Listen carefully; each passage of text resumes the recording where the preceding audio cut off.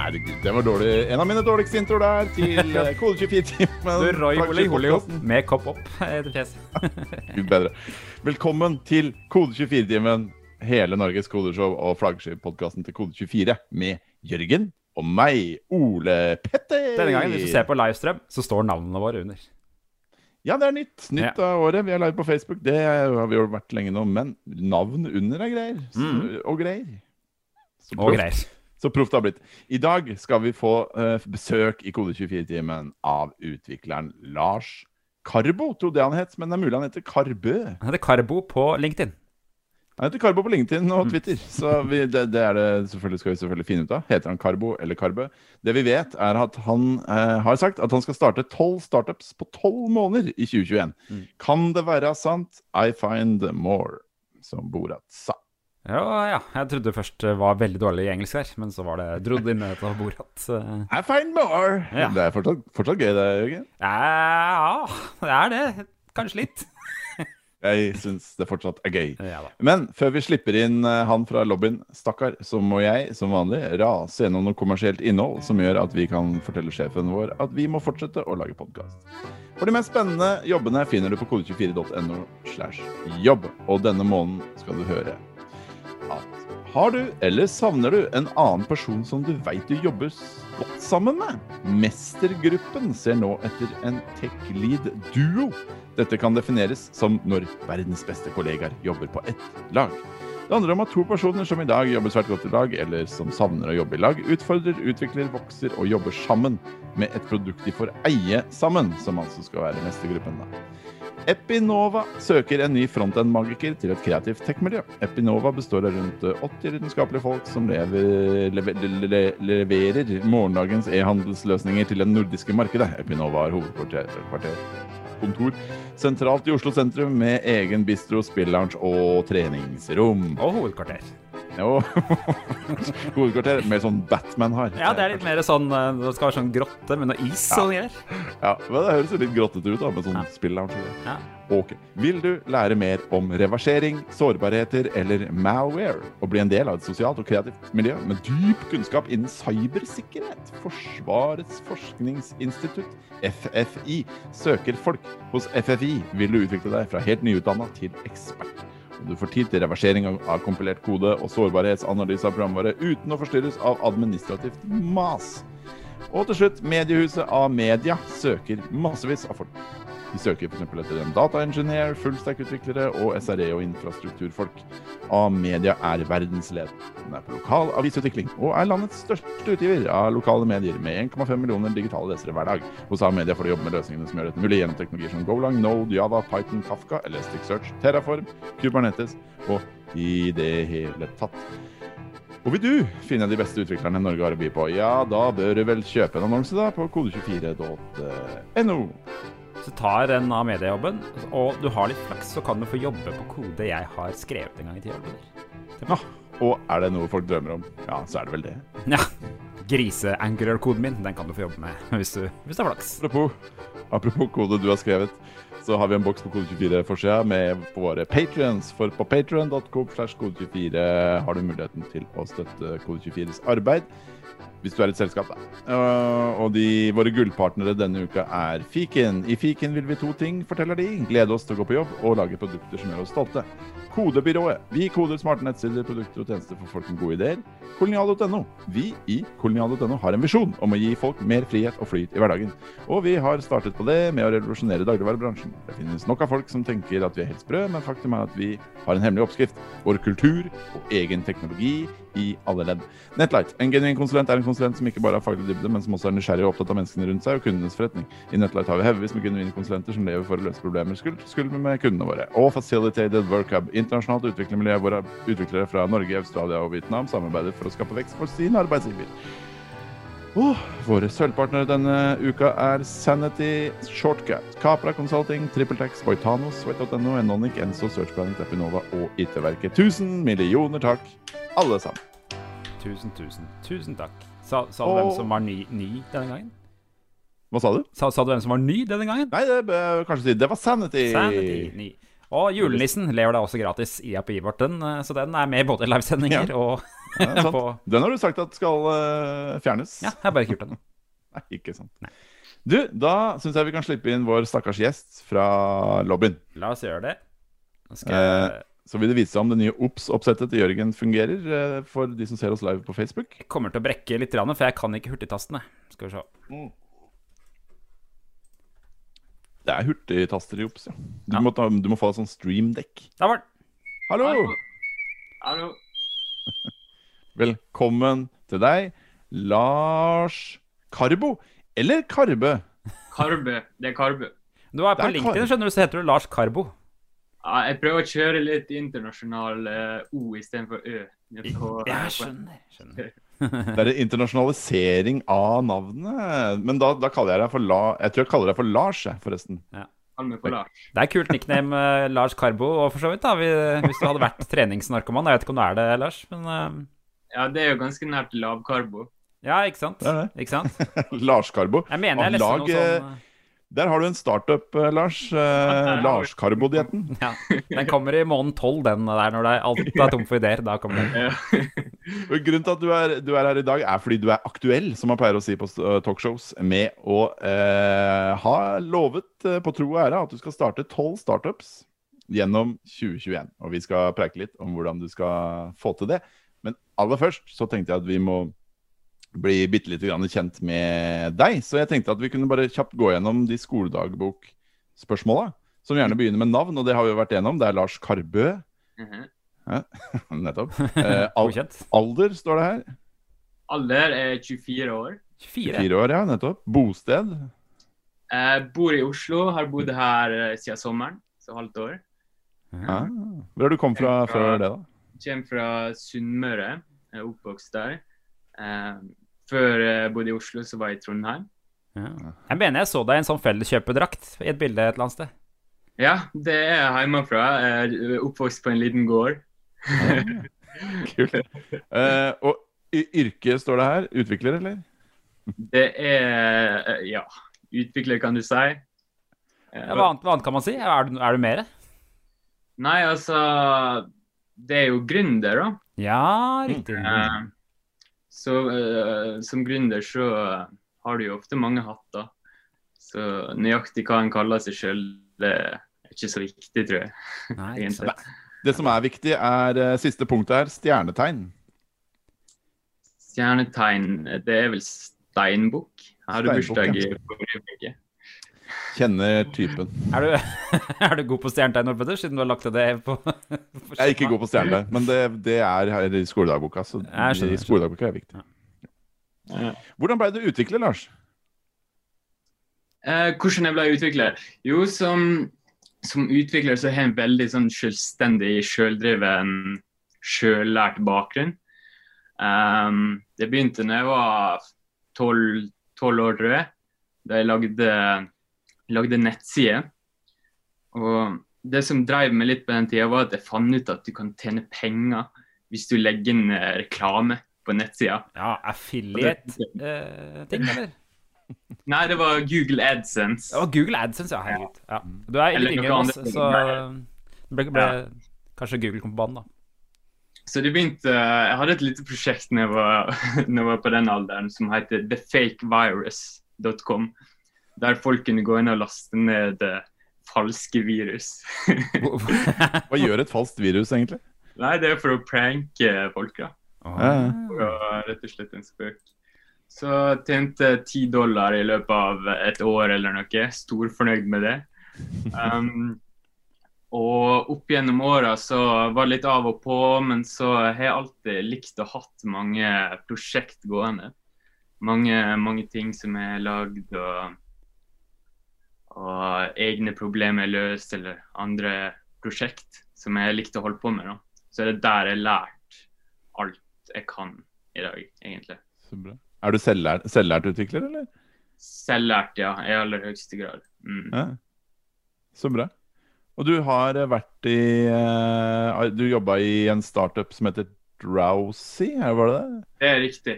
Så jeg kan jo også nevne at jeg var 1 år på universitetet i Trondheim. Men etter det så kom jeg inn på den startupen Drowsy, der vi jobbet med søvn og søvnteknologi mot insomni, som et av de store helseproblemene i verden, som ikke får så masse oppmerksomhet. Søvnproblem. Så ikke enkleste problem å løse heller.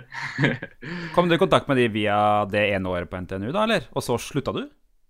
Ja, jeg kom i kontakt med dem gjennom NTNU, for de satt der. Og så hoppet jeg litt sånn halvveis over på det. Og så ble det til slutt kun det da. Fordi av de som der, vi har jo noen unge lyttere, sikkert folk som på universitetet nå, som kanskje i en samme situasjon, at de kunne tenkt seg å begynne å jobbe, men man kanskje føler på plikten til å studere videre. Hva dine tanker rundt det? Det jo litt forskjellig ettersom hva du vil, og hva du kan, og hva som greia. Men jeg tror at i dagens verden, så spesielt i utviklerspacet, så det veldig mange forskjellige veier å gå. Og for meg så var det noe jeg følte på at det ikke var helt riktig å studere. Ja, jeg skjønner. Og det ble godt tatt imot hjemme og blant venner og bekjente og... Ja, de fleste synes det kult, og skjønner på en måte. Jeg har jo, rett før jeg studerte, så var jeg også i USA og jobbet litt i en startup der. Som jeg fikk litt sånn tilfeldig. Men allerede før jeg begynte å studere, så skjønte jeg liksom at det ingen fast vei å gå. Det mange muligheter å ta her i verden. Men så hadde jeg fortsatt lyst til å studere, fordi jeg trodde det var jeg hadde ikke lyst til å gå glipp av noe, sant? Men så, ja. Jeg skjønner. Ja, det så bra. Men så sluttet du i Drowsy, eller du i arbeid, eller har du en fast arbeidsgiver nå, eller? Jeg har ingen fast arbeidsgiver, så jeg kan fortelle litt om den overgangen der da. For jeg jobbet jo i Drowsy i det 2 år siden jeg begynte der. Og det jo en typisk sånn startup som jobber med ting og jobber med et problem og ønsker å bli stor. For investorer, jobber mot å bli en slags unicorn. Det det som målet, sant? Og det jo veldig spennende å jobbe i et sånt miljø, men for meg så ble det litt sånn altoppslukende og litt måtte jobbe litt motstrøms etter hvert med mine egne liksom ting. For du hadde prosjekter på si som du kanskje ikke fikk realisert fordi du brukte mye tid på jobben, det det du mener? Ja, det litt sånn du hører jo masse om at du må fokusere på den tingen og jobbe ekstremt mange timer, ikke gjøre andre ting, ikke bruke tid på andre ting. Og jeg var veldig liksom intens på det da. Og jeg trodde at det var... Jeg hadde en sånn veldig fast definisjon på suksess som sa at jeg måtte jobbe masse og måtte jobbe kun på det. Så bevisst så hadde jeg ingen sideprosjekt. Jeg tok ikke alt det, for jeg tenkte at det var det lure å gjøre. Men etter hvert så bare innså jeg at det funker ikke for meg, for du må jobbe motstrøms hele tiden, og etter hvert så ble jeg mer og mer sånn... Det gikk dårligere og dårligere da, og etter hvert så begynte jeg å føle litt sånn burnout-greier. Og det jo litt sånn også når du jobber på en sånn måte, så jo ofte første prioriteten, det den eventuelle gevinsten der fremme. Det på en måte det du jobber for. Du jobber ikke først og fremst for å ha en plass og jobbe med det du liker å jobbe med. Nei, ikke. Og jobbe med ting du har lyst til å lære, sånne ting. Så det begynte jeg å føle etter hvert da. Men så bodde jeg fremdeles på en måte inn i mitt eget mentale fengsel, om at det var det her som var suksess, og det var det her jeg måtte jobbe for. Og så, etter hvert, etter en stund, så ble jeg introdusert litt tilfeldig til en litt annen filosofi, da, hvis du kan si det. Noe som heter, ofte som blir kalt indie-hacking. Hva er det for noe? Solo-entreprenørskap. Det er litt mer den at i stedet for, altså det er ikke eneste måten å ha suksess er å lage et svært unicorn. Men du kan faktisk heller sikte på å lage noe lite. Det er tanken da. Så det er mange folk rundt omkring som har små prosjekt. Og greit, hvis du lager et lite prosjekt med veldig nisje kundebase, så er det mye større sjanse for at det blir en suksess, og at du da kan ha det som en bærekraftig inntektskilde, og sette mer livsstil, og det du har lyst til å jobbe med først, i stedet for å sette det investorene dine og den eventuelle gevinsten først. Og da er eksempelet typisk sånn som tinypng.com, eller? Som bare komprimerer en PNG, for eksempel, eller noe sånt nå? Ja, det er sikkert et bra eksempel, det. Det bruker jeg hver dag, i hvert fall, omtrent, så jeg håper de får noe penger ut av det. Ja, sant. Og litt av greia bak den, jeg kan kalle det en movement, kanskje. Det som er viktig er at den tekniske verden, at det blir enklere og enklere å bygge ting. Der du for 10 år siden, 20 år siden, trengte masse forskjellige folk i et team, og du trengte lang tid for å bygge ting. Kanskje du trengte 10 personer og bruke et par måneder på å lage noe, som du i dag kan lage helt alene, og bruke en uke på å lage. Det er litt den retningen vi går, da. Og akkurat det, og det er ikke noe som ser ut til å stoppe med det første, og akkurat det kombinert med den massive potensielle folka du kan nå på internett. Vi lever i en verden med 8 milliarder nesten folk, og der litt over halvparten bruker internett, noe som øker. Og du kan potensielt nå alle disse. Og de to tingene kombinert betyr at hvis du velger en nisje, så er det ganske oppnåelig å lage noe som folk er villige til å betale for det. Det trenger ikke være mange, men en liten gruppe.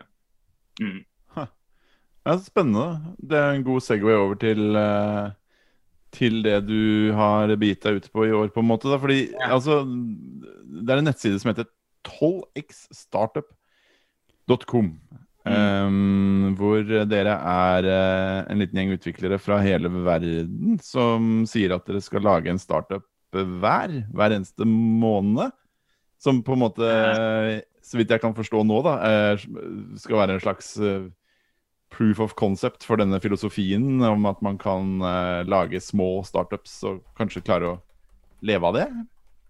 Ja, så når jeg kom inn og fikk disse nye filosofiene, nye tankene som satt litt verdensbildet mitt opp ned da, så bestemte jeg meg for, jeg følte at dette her var det riktige. Det her det jeg har lyst til. Jeg har lyst til å jobbe med mine egne prosjekt, og liksom få det til å funke da, og få den friheten. Og så tenkte jeg, hva må jeg lære for å få det til? For det er jo hatt masse sideprosjekter som før i livet, som de fleste bare endte opp med aldri blir noe av, aldri blir ferdig, og i hvert fall aldri at jeg viste det til folk, og veldig få som har hatt suksess. Bare spør Ole Petter, han har skrevet flere artikler om sine prosjekter på Kode24 som aldri blir noe av. Ja. Slike hobbyprosjekter, ja, det vet jeg alt om. Ja, sant? Så da tenkte jeg litt, hvordan kan jeg få dette her til å funke? For jeg har veldig lyst til å få dette her til å funke. Og det første jeg skjønte var at jeg er nødt til å, det er en del ting må bli bedre på. Og det jo sånne ting som å markedsføre en ting, å selge en ting, å gå ut av komfortsoner, og sånne ting som veldig viktig. Det å klare å bare kutte, være ferdig med et prosjekt, kun lage det minimumskravet.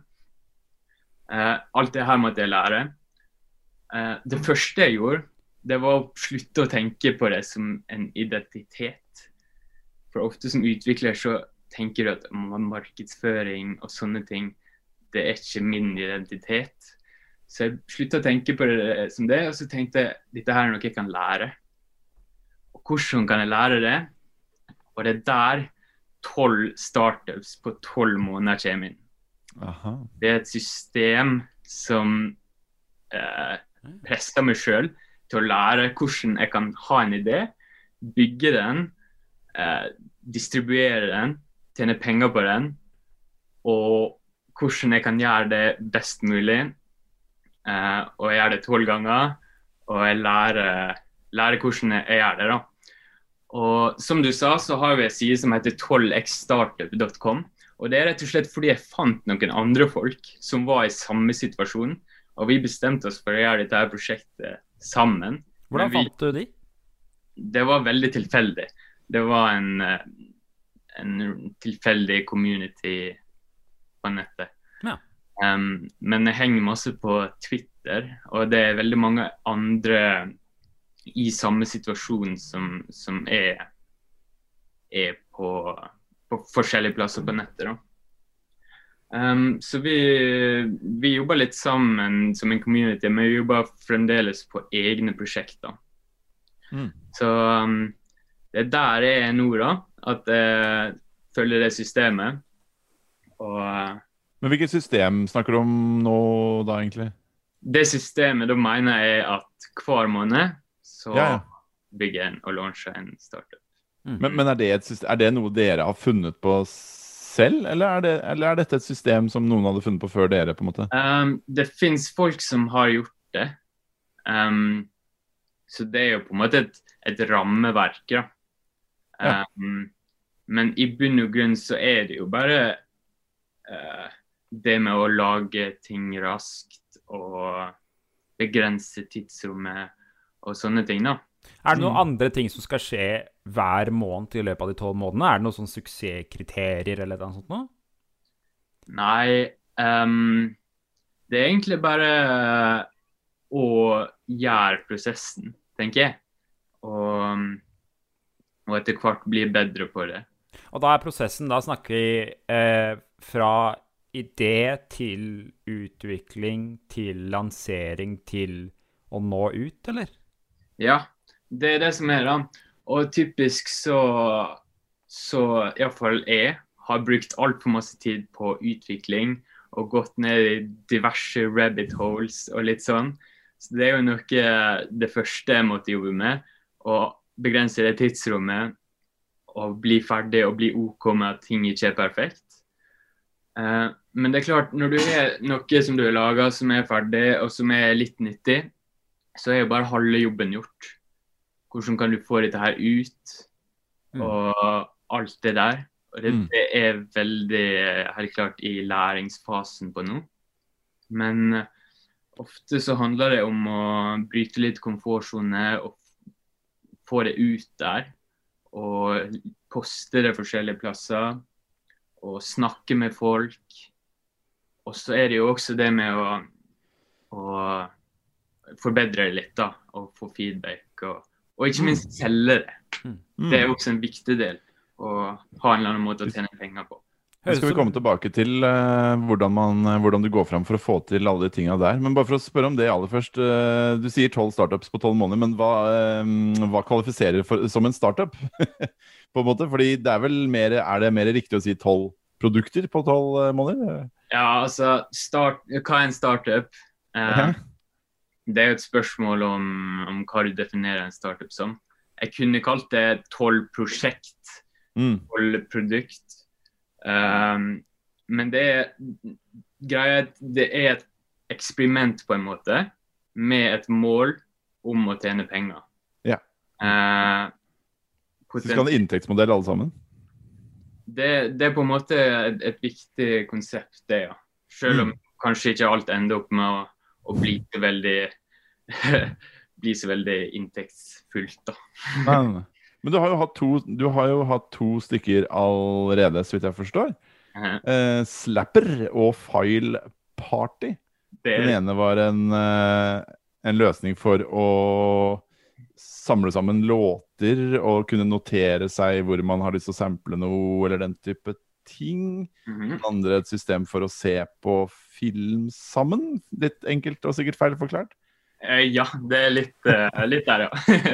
Ja. Nei, så november-prosjektet mitt, første prosjektet, det var det side som heter Slapper, som egentlig en måte å samle musikk fra Spotify eller YouTube og organisere det i spilleliste, akkurat som de gjør på Spotify, men du kan legge til notater og referere til segment, og litt sånn on steroids, da.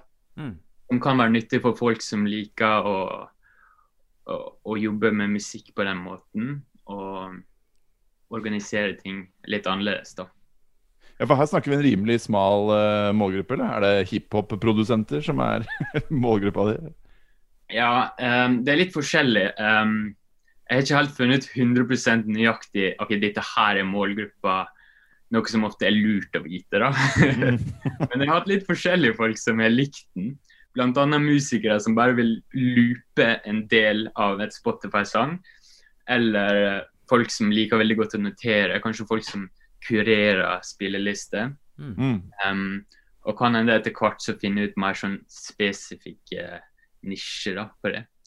Og der la jeg jo inn litt sånn for å presse meg selv, så la jeg inn en sånn premium funksjonalitet, bare sånn fort og gale, fordi jeg tenkte jeg må gjøre det. For det litt sånn ukomfortabelt å spørre om penger, men hvis det noe jeg må øve på. Så la jeg det uten å tenke så masse over det. Jeg launchet den, altså releasen, jeg postet den forskjellige plasser, fikk en del brukere, og så tenkte jeg det var bra.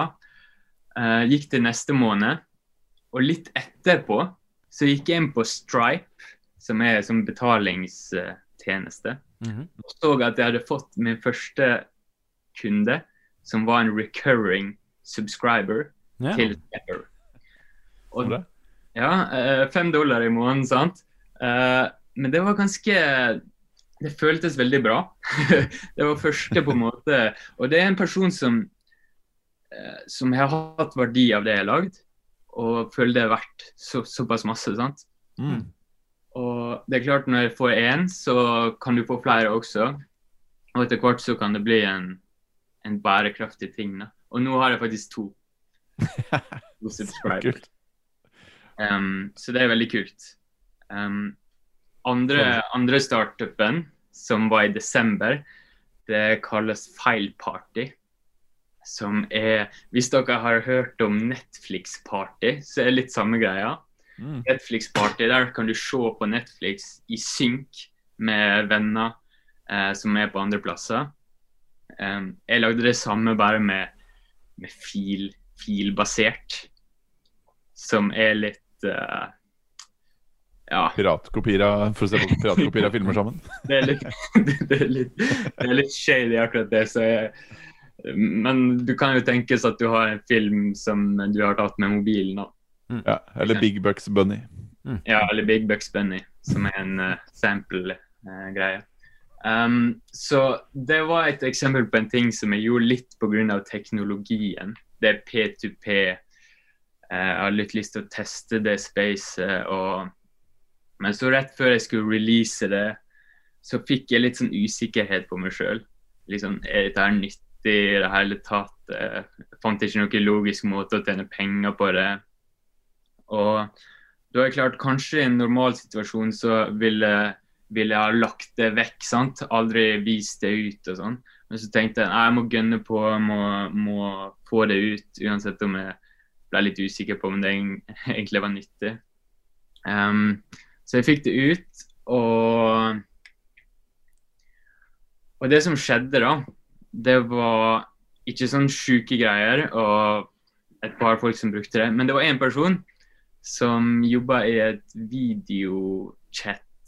en videochat startup greie, som tok kontakt med meg og sa at dette her er kult, kanskje vi kan integrere det i vår plattform. Og det her var jo noe jeg hadde egentlig blitt ganske sikker på inni meg selv, at dette her er helt ubrukelig og buggy og alt sånt.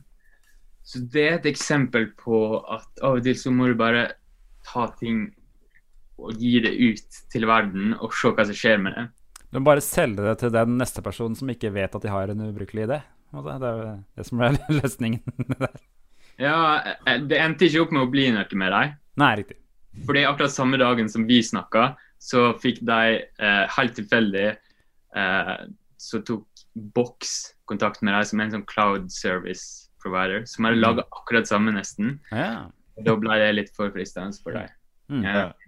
Men bare det at det skjedde, det ga meg litt sånn, for det hadde vært B2B, sant? Og da snakker vi ofte litt lettere måte å tjene penger på enn B2C som er... Ja, ikke sant. Men det er veldig spennende det at du på en måte fikk den angsten som veldig mange får, og så lanserte likevel, og at det skjedde noe som var helt uventet med produktet. Du var liksom kanskje sikkert helt sikker på at det skulle funke å være mot den spesifikke tingen. Ja, det er helt klart, og det tror jeg er noe som er veldig viktig. Det var jo litt sånn, den teknologien er litt vrien å få til, så det var veldig buggy også. Funket kanskje for 50% av alle som prøvde det, kanskje mindre. Og det er klart, da føles det ikke godt å poste det ut der. Men det er en øvingssak, tror jeg, å klare den greia der. Ja, absolutt. Ja, det er ofte der det sliter seg for min del også, at jeg begynner på et prosjekt og tenker dette er verdens morsomste ting, og så går det 2 uker, og så tenker jeg, hvordan i alle dager tenkte jeg at dette er det dummeste jeg noen gang har hørt om, tenker jeg. Så blir det liggende. Ja, sant. Ja. Men hvordan starter, altså du har startet 2 prosjekter, du har 10 igjen. Har du en liste med ideer som du går gjennom, eller? Jeg har ingen liste, jeg tar det litt som det kommer. Ja. Og det er litt på en måte litt av greia også. For jeg tror litt at når jeg først er i en sånn situasjon, så kan jeg ta fordel av å være i en veldig fleksibel situasjon. Så hvis jeg får plutselig en idé, ser plutselig en mulighet, så kan jeg bare gå på den med en gang. Den for å ha alt blokket ut fra før av. Ja, hvis du er midt inne i en startup som holder på å bygge og får en annen idé, da må du sette av den til neste måned, eller? Ja, det er det jeg gjør da. Men det er klart det er ikke så ille det i forhold til å tenke, ja, dette her kan jeg gjøre om 5 år. Nei, ikke sant. Så det er klart, jeg endrer ikke idé hver dag. Så det er derfor jeg setter den, når jeg først har satt en idé, så jobber jeg med den i det tidsrommet. Men i små tidsrom, det er på en måte filosofien. Riktig. Må du være veldig organisert i hverdagen for å få det her til, eller må du ha masse lister med hva du skal gjøre hver dag for å huske alt og sånne ting? Nei, det tror jeg ikke. Jeg tror, for du blir jo litt sånn, når du jobber i lengre perioder med andre ting, da, du jobber over flere år, så tror jeg det er mer at du må ha masse lister og sånn. For da er det ofte motivasjon går opp og ned og litt sånn. Men nå er det mer sånn, jeg jobber med en ting, og ser det klart for meg hvordan det skal være, så bare gønner jeg på det da. Jobber du hele døgnet med det da, eller? Nei, det er ikke. Jeg tror ikke det er beste måten å gjøre ting heller. For det handler, veldig ofte så handler det ikke om å jobbe 24 timer i døgnet. For da får du bare tunnelsyn og ikke klarer å bygge noe bra. Så jeg prøver heller når jeg faktisk gjør ting, gjør det med høy kvalitet da. Og som jeg sa tidligere, så er det mindre og mindre skal til for å bygge ting. Det er mindre og mindre manuell arbeid som går inn for å lage ting. Så da det bedre å ta pause og slappe av I stedet for å sitte og dunke hodet I veggen. Ikke sant? Når det kommer til du sa at den ene ideen der var kanskje litt sånn motivert av at du hadde lyst til å teste en teknologi, og det jo så ofte grunnen til at man starter et hobbyprosjekt fordi man har lyst til å teste noen ny teknologi. Men hvis du skal starte 12 startups på 12 måneder, så regner jeg med at ikke du kan teste så mye ny teknologi hver eneste gang, hvis du skjønner. Så hvordan går du fram for å bestemme deg for en stack til et sånt prosjekt da? Har du noen sånn go-to start boilerplate-greier? Ja, det klart at jeg jobber masse med web, så I det spacet. Når det gjelder spesifikke teknologier og frameworks og sånn, så det litt sånn, det litt sånn rabbit hole å gå ned I hvert fall for meg. Jeg har jo hatt en del sånn, jeg bruker å kalle det tech FOMO, fear of missing out, der det nesten sånn, hvis du ikke bruker det latest and greatest, det beste framework og sånn, så får du nesten sånn fysisk ubehag. Så det egentlig sånn, jeg prøvde å jobbe litt mot det, og drive og skifte hele tiden og sånn. Men hvis det en ting som jeg blitt veldig glad I, for jeg bruker React masse, jeg bruker forskjellige Netlify, forskjellige greier. En ting som jeg oppdaget ganske nylig, som jeg har hatt masse nytte av, Tailwind CSS, heter det. Som ga meg veldig masse utbytte for veldig lite endring. Så det jo nice. Men jeg veldig glad I å drive og holde på med forskjellige nye, moderne teknologier og sånn. Men jeg prøver å være litt obs på at det ikke alltid produktivt. Nei, ja. Jeg skjønner. Men hva dine go-to, du nevnte React, det ditt go-to front-end-rammeverk? Det React, ja. Hva med resten av Netlify. Jeg elsker Netlify. Jeg har brukt litt Gatsby det siste. Jeg har også jobbet med React Native en del før. Ja. Men kan vi ikke bryte ned for eksempel Slapper da? Hvordan henger den sammen? Slapper henger sammen. Den bruker faktisk den React-app, og så den hoster på Netlify, og så har den en database som noe som heter FaunaDB. En sånn database som en tjeneste, as a service, som sånn ish fornøyd med. Jeg har ikke funnet den perfekte tjenesten for det, egentlig. Så bruker jeg serverless Netlify functions, som veldig greit, for da slipper jeg å liksom holde en server oppe og sånn. Veldig glad I det. Hva gjør de serverne? De funksjonene, serverless, de bruker jeg for å for eksempel for databasen og authentication og sånn. Men også for eksempel Spotify sin API, så må du ha en serverkomponent som gir deg litt sånn tokens og sånn. Så det har jeg laget der. Hva med selve liksom, visualiseringen av musikk og klikking og alt det her da? Hvor det noe spesielt du har brukt der, eller?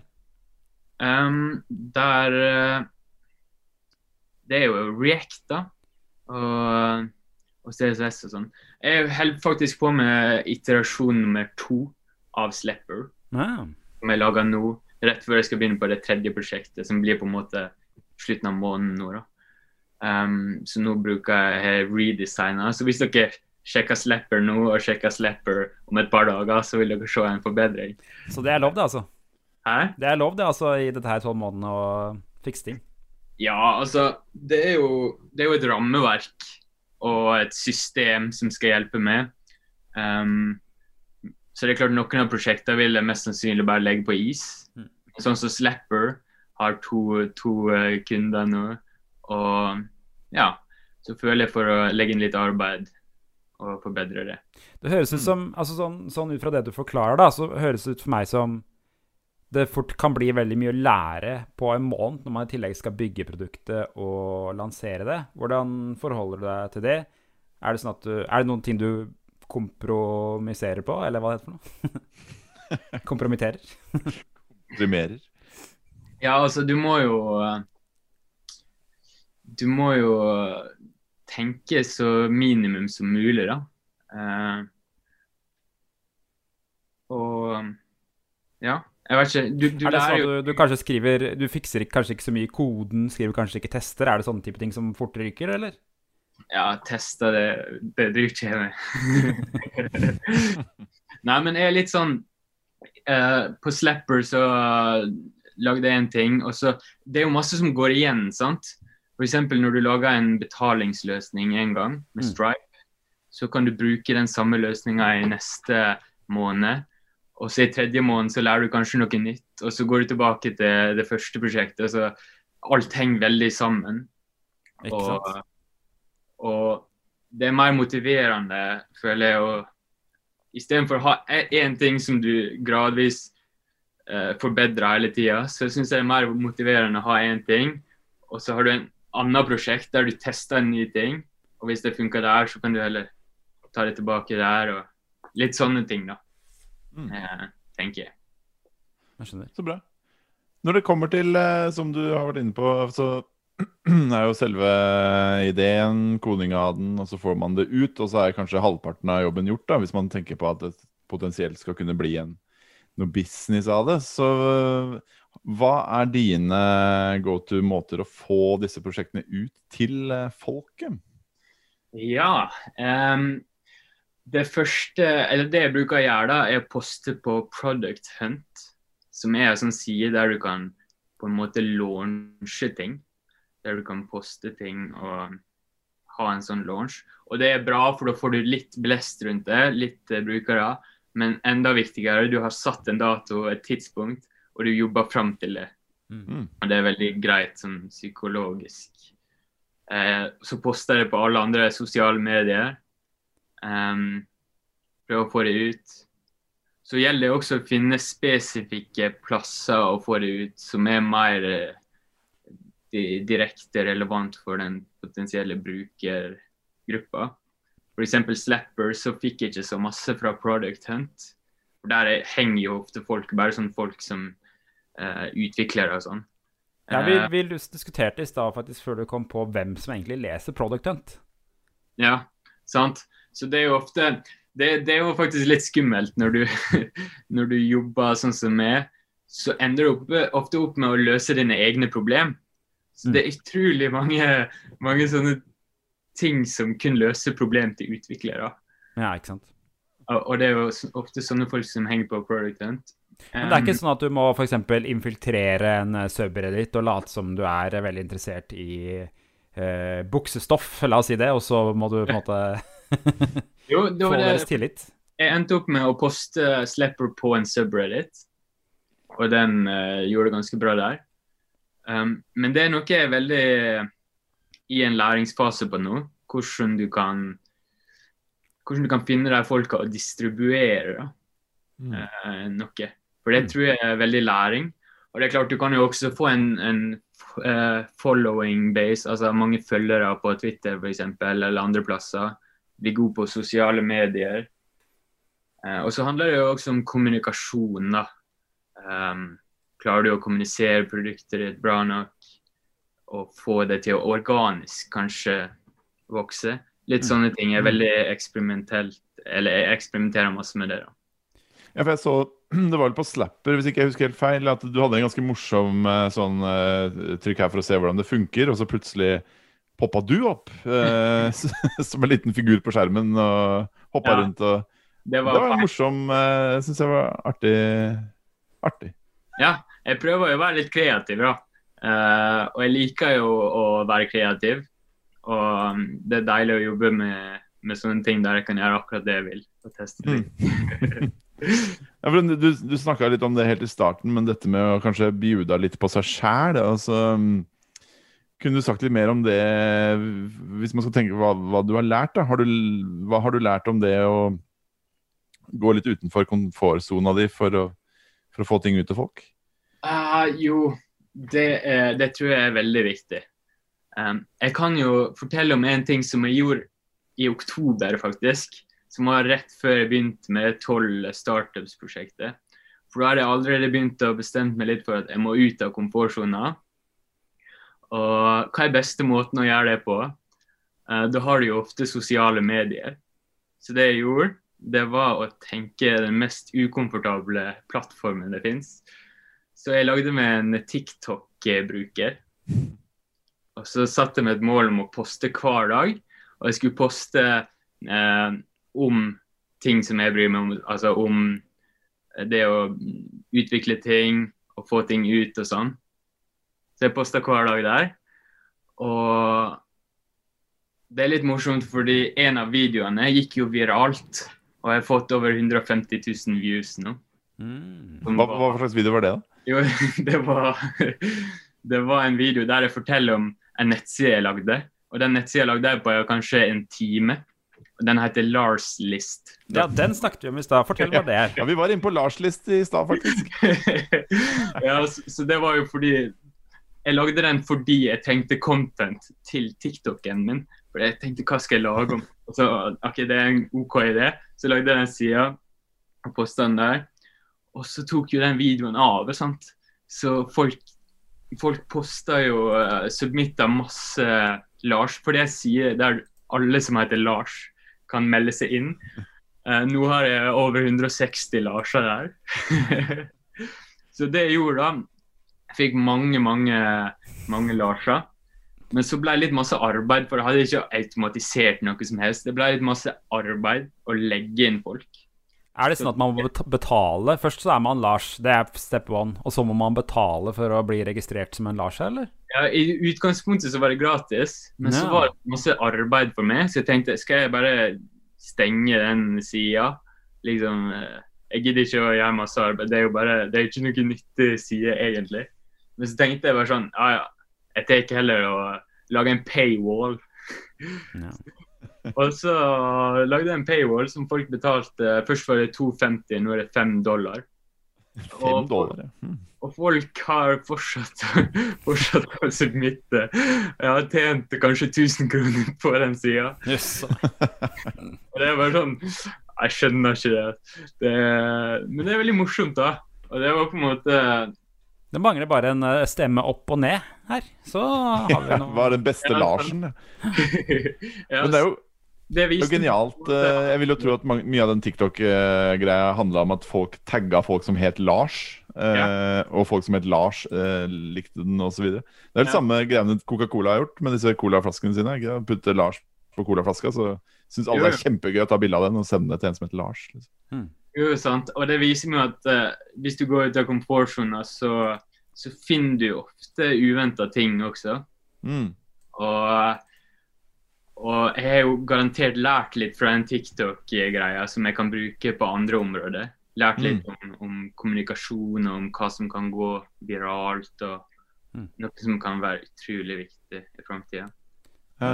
Spennende. Jeg hadde jo selv jeg bytta jo bilde på Facebook her om dagen, og det var i starten var det den verste dagen i livet mitt faktisk. Og så gikk det viralt. Gikk det bedre etter hvert når det var koselig med masse likes til slutt. Men, ja, det er litt sånn da, og det er ofte sånne mentale sperrer som vi har, som er liksom helt irrasjonelle. Og, enten det er sosiale medier, eller om det er å lage et produkt, eller om det er å ta betalt. Jeg har gått viralt på TikTok selv med låta Ping Pong Mafaka, for dere som har hørt den. Så sjekk meg ut. Sjekk meg ut. Nok om det. En annen viktig ting som du kanskje har lært litt om, er jo dette med å faktisk få en idé, lage noe og gjennomføre det. Vi spurte leserne våre hva som var deres nyttårsforsetter i forrige uke, og det å faktisk gjennomføre prosjekter var ganske høyt opp på lista til mange. Der. Så hva er dine beste råd til utviklere som sliter med at ikke de klarer å gjennomføre prosjektene de starter på? Det er jo å Jeg vet ikke, jeg tror det handler masse om å få det ut der, og kanskje sette seg en tid der du lager første versjon, og så får du den ut. Og senere så kan du lage en ny versjon som heter V2, som mye bedre. Og etter hvert når du har gjort det noen ganger, så lærer du det selv at det trenger ikke være perfekt. Bør du sette en dato eller forplikte deg til noen? Bør du si det til folk? Hva tenker du om det? Det er jo det jeg har gjort i stor grad, som funker bra. Jeg tror det er lurt, ja. Og det er klart, få det ut, og begynne å jobbe med den prosessen, da. Jeg havner ofte i den fella at jeg plutselig ville refactore alt og gjøre alt perfekt og alt sånn. Men jeg tror det er veldig viktig å tenke på det som en læringsgreie og lage seg en prosess som kan funke og få det ut. Måten jeg prøver å lære det på er å gjøre dette prosjektet her. Egentlig. Og så er det jo det med å faktisk våge å ta betalt. Har du noe tips til utviklere som kanskje har et kult hobbyprosjekt som de har fått ut, men de har kanskje ikke helt turt å ta det skrittet, da? For det er jo et skritt å ta. Ja, det her er i aller høyeste grad vært veldig selv. Og det jeg tenkte med mine prosjekt, jeg har jo et lite prosjekt som jeg har hatt gående noen år, som heter NapChart, der folk kan planlegge søvn hvis du eksperimenterer med sånne crazy søvn schedules. Som jeg aldri tok betalt for, fordi det var ukomfortabelt. Og jeg ville jo ikke at folk skulle være glad i det produktet, og jeg ville ikke være den slemme fyren som tok betalt. Det jeg har lært nå i senere tid, er at hvis du klarer å få folk til å betale for det du har lagd, så gjør du en tjeneste til deg selv, men du gjør også en tjeneste til den brukeren. For den brukeren kommer til å bli mer investert, og du kommer til å lage en bedre ting for den brukeren. Så det er en vinn-vinn-situasjon. Det er budskapet til alle digitale nettaviser i hele Norge, dette er til. Ja, men det tror jeg er viktig å på en måte tenke, da. Altså du sier rett og slett at ting har mer verdi når du betaler for det på en annen måte? Ja, absolutt. Neste steg på en måte, hvis man skal se på dette som en reise, er jo det å faktisk våge å si opp jobben sin for å satse som startup, gründer, indie-hacker, eller kall det hva du vil, da. Og dette er jo muligens et litt frekt spørsmål på en måte, men du sier jo at du har jo 2 betalende brukere på Slapper, men det høres jo kanskje ikke ut som du blir millionær med det første. Nei. Det er veldig godt poeng. Sånn at men du har jo et mål om å kunne leve av dette, så vidt jeg forstår. Hva skjer etter de 12 månedene, da, egentlig spørsmålet? Det som er greia med den livsstilen jeg jobber med nå, jeg har jo 2 betalende brukere som er ikke nok til mer enn et par kaffer hver måned. Så jeg er i en prosess med å starte å jobbe frilans på siden. Og det er klart, som frilans i det her spacet, så kan du tjene ganske godt nok til å leve. Så dette her er ikke noen sånn livsstil som kommer til å krasje om et par måneder, liksom. Så det jeg jobber med nå er jo et veldig langtidsgreie som gir avkastning på lang tid. Mens hvis du jobber en jobb, så får du avkastning der og da, og du får penger, og det er greit nok. Så den livsstilen jeg jobber med nå er jo å legge egentlig mange frø som kan potensielt gi meg masse på lang tid, da. Så det du tenker er kanskje at om 1 år eller 2 år så har Google plukket opp kjøpe et par av disse tjenestene og sørget for en hel haug med brukere eller et eller annet sånt da? Det du tenker? Det litt forskjellige ting. Men jeg tenker at hvis jeg følger dette systemet og blir bedre hver måned, og så det bare spørsmål om tid før jeg plutselig klarer å lage noe som gir mer og mer inntekter. Og hvis jeg ikke klarer å tjene penger på det, så har jeg jo plutselig veldig mange prosjekt og har lært sykt masse forskjellig. Og det ser jo bra ut på CV, og du lærer masse. Sånn at potensielt så gir det jo en gevinst i form av at du blir veldig full av ferdigheter. Jeg skjønner. Den tredje ting at når du gjør masse forskjellige ting, så kommer du ofte i kontakt med veldig mange forskjellige muligheter også. Så det litt som å kjøpe mange lottobilletter som du vet ikke helt hva som kommer ut av det, men mest sannsynlig så et eller annet godt. Det synes jeg en kul følelse. Bra sitat. Så bra. Ja, det bra. Der har vi overskriften på artikkelen jeg skal skrive.